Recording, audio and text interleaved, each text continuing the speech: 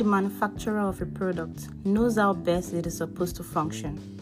And that is why every manufacturer includes a manual to teach users how to get the best out of his product. God manufactured the first marriage when he brought Eve to Adam, and he created it for your good. But when you don't have time to pay attention to his manual or his instructions, you may find yourself experiencing preventable hardships in your relationship. I'm Wonola, and here in Courtship and Marriage, we are committed to giving you godly advice from scriptures that is sure to make your relationship as good and successful as God intended it to be. Follow this podcast to stay updated with godly wisdom that will help you build a successful relationship.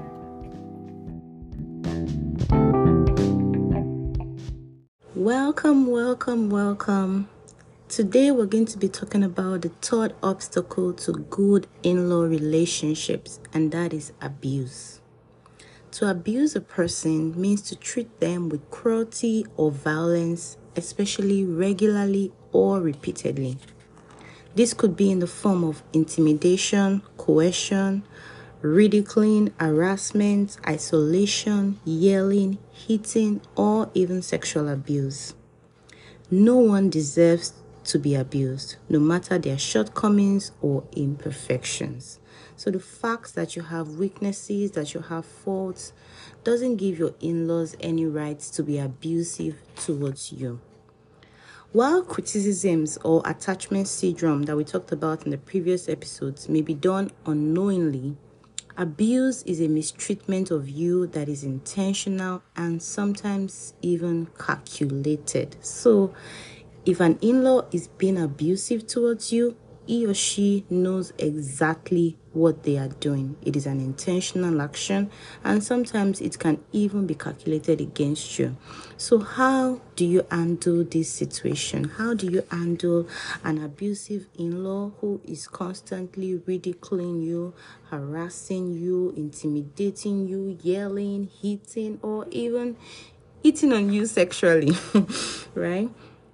The first step, obviously, is to involve your spouse, because this is your partner and this is not an issue that you should try to handle or fix on your own. You cannot fix an abusive relationship with your in-laws on your own. You definitely have to involve your partner in it.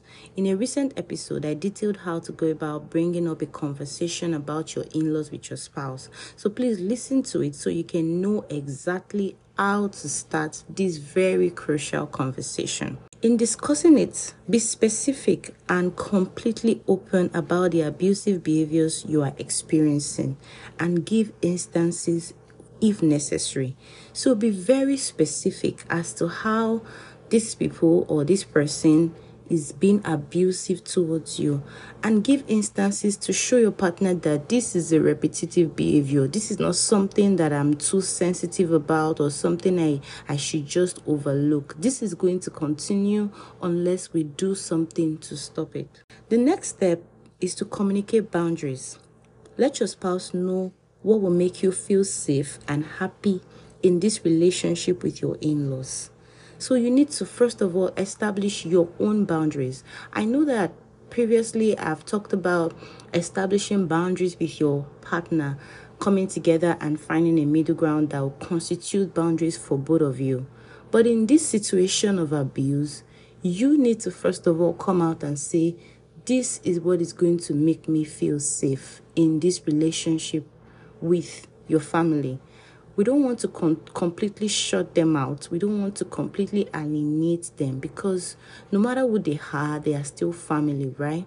But you need to feel safe in order for you to have a healthy relationship with them, in order for there to even exist a relationship of any sort. You need to step up and let your partner know what will make you feel safe and what will make you feel happy. Then you can now decide together on the boundaries that will be enforced, and immediately take steps to enforce such boundaries. Do not wait. Do not permit abusive behavior to continue under any circumstance. For example, you may need to establish physical boundaries to protect both you and your spouse and your relationship. In most abusive behavior, there definitely needs to be some form of physical distance, especially in the case of sexual abuse or even the case of hitting or harassment or constant ridiculing. There needs to be physical distance, no matter who that person is or how close that person is to your spouse. Abusive in-laws were first of all abusive parents. I need you to get this clearly. So you need to understand that your partner needs even more help in dealing with this situation than you. You have only endured their abuse for the few months or few years that you've been married. Your partner has experienced this abusive behavior all of his or her life. Therefore, he would have sort of developed some form of coping mechanisms, towards it. Sensitize him to see that this is not normal.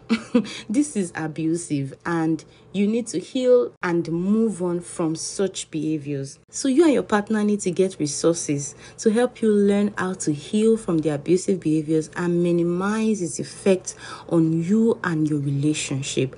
Go for knowledge. Like, knowledge is light. It helps you to see what to do in every circumstance. There's nothing that you're going through that somebody else has not experienced. So search for those resources, search for those articles, search for those books.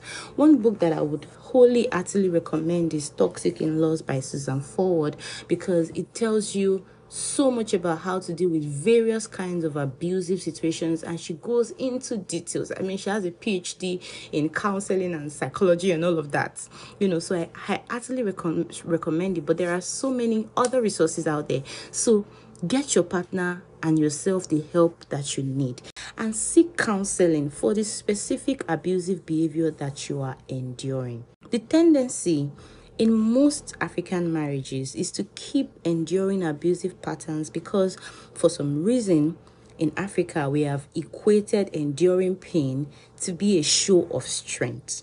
Listen to me. No one is going to give you an award for enduring abuse. So take steps to put an end to it. You are never going to get an award that, you endured so much abuse from your in-laws, from family. Here is your award. Nobody's going to give that to you. So take steps to end it.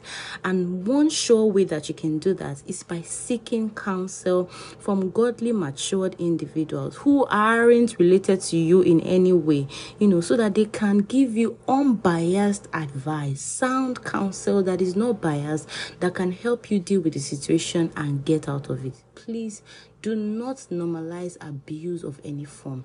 Do not continue to endure ridiculing or harassment, yelling or even eating or isolation. Come out in the open. Search for somebody to counsel you through it and to help you heal and move on from it. The final thing that you can do is to pray. Prayer is so important. It's always mentioned, but for some reason it's still always overlooked. Pray for your healing.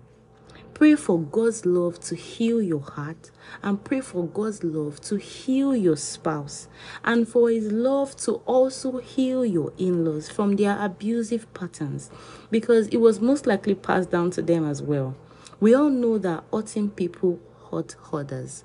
Your in-laws are hurting you because they've been hurt by their own in-laws. If you listen to them, they will tell you various stories of what they also endured.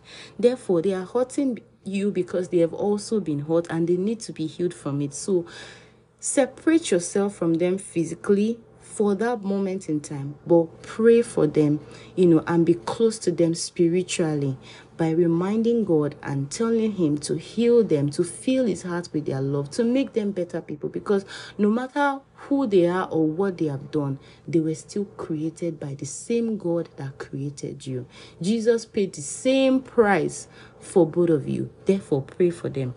Pray for your healing so that you don't transfer abuse to your children or to your future in-laws. You are also going to become an in-law someday. So pray that you are healed from the abuse that you've experienced so that you don't transfer it. This brings us to the end of this series about having good and healthy relationship with your in-laws. If you missed any of the episodes, I encourage you to listen to it, because there is something in it for you that will help you improve your relationship with your in-laws. If you like this show, don't forget to rate it and follow us for more interesting and enlightening episodes. Next week is going to be a question and answer, and you don't want to miss it. Have a lovely day. God bless you.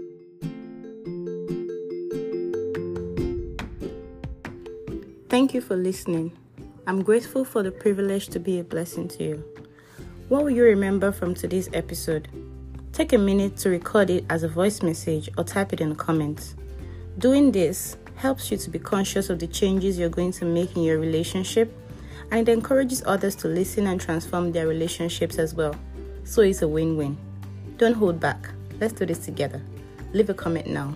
God bless you.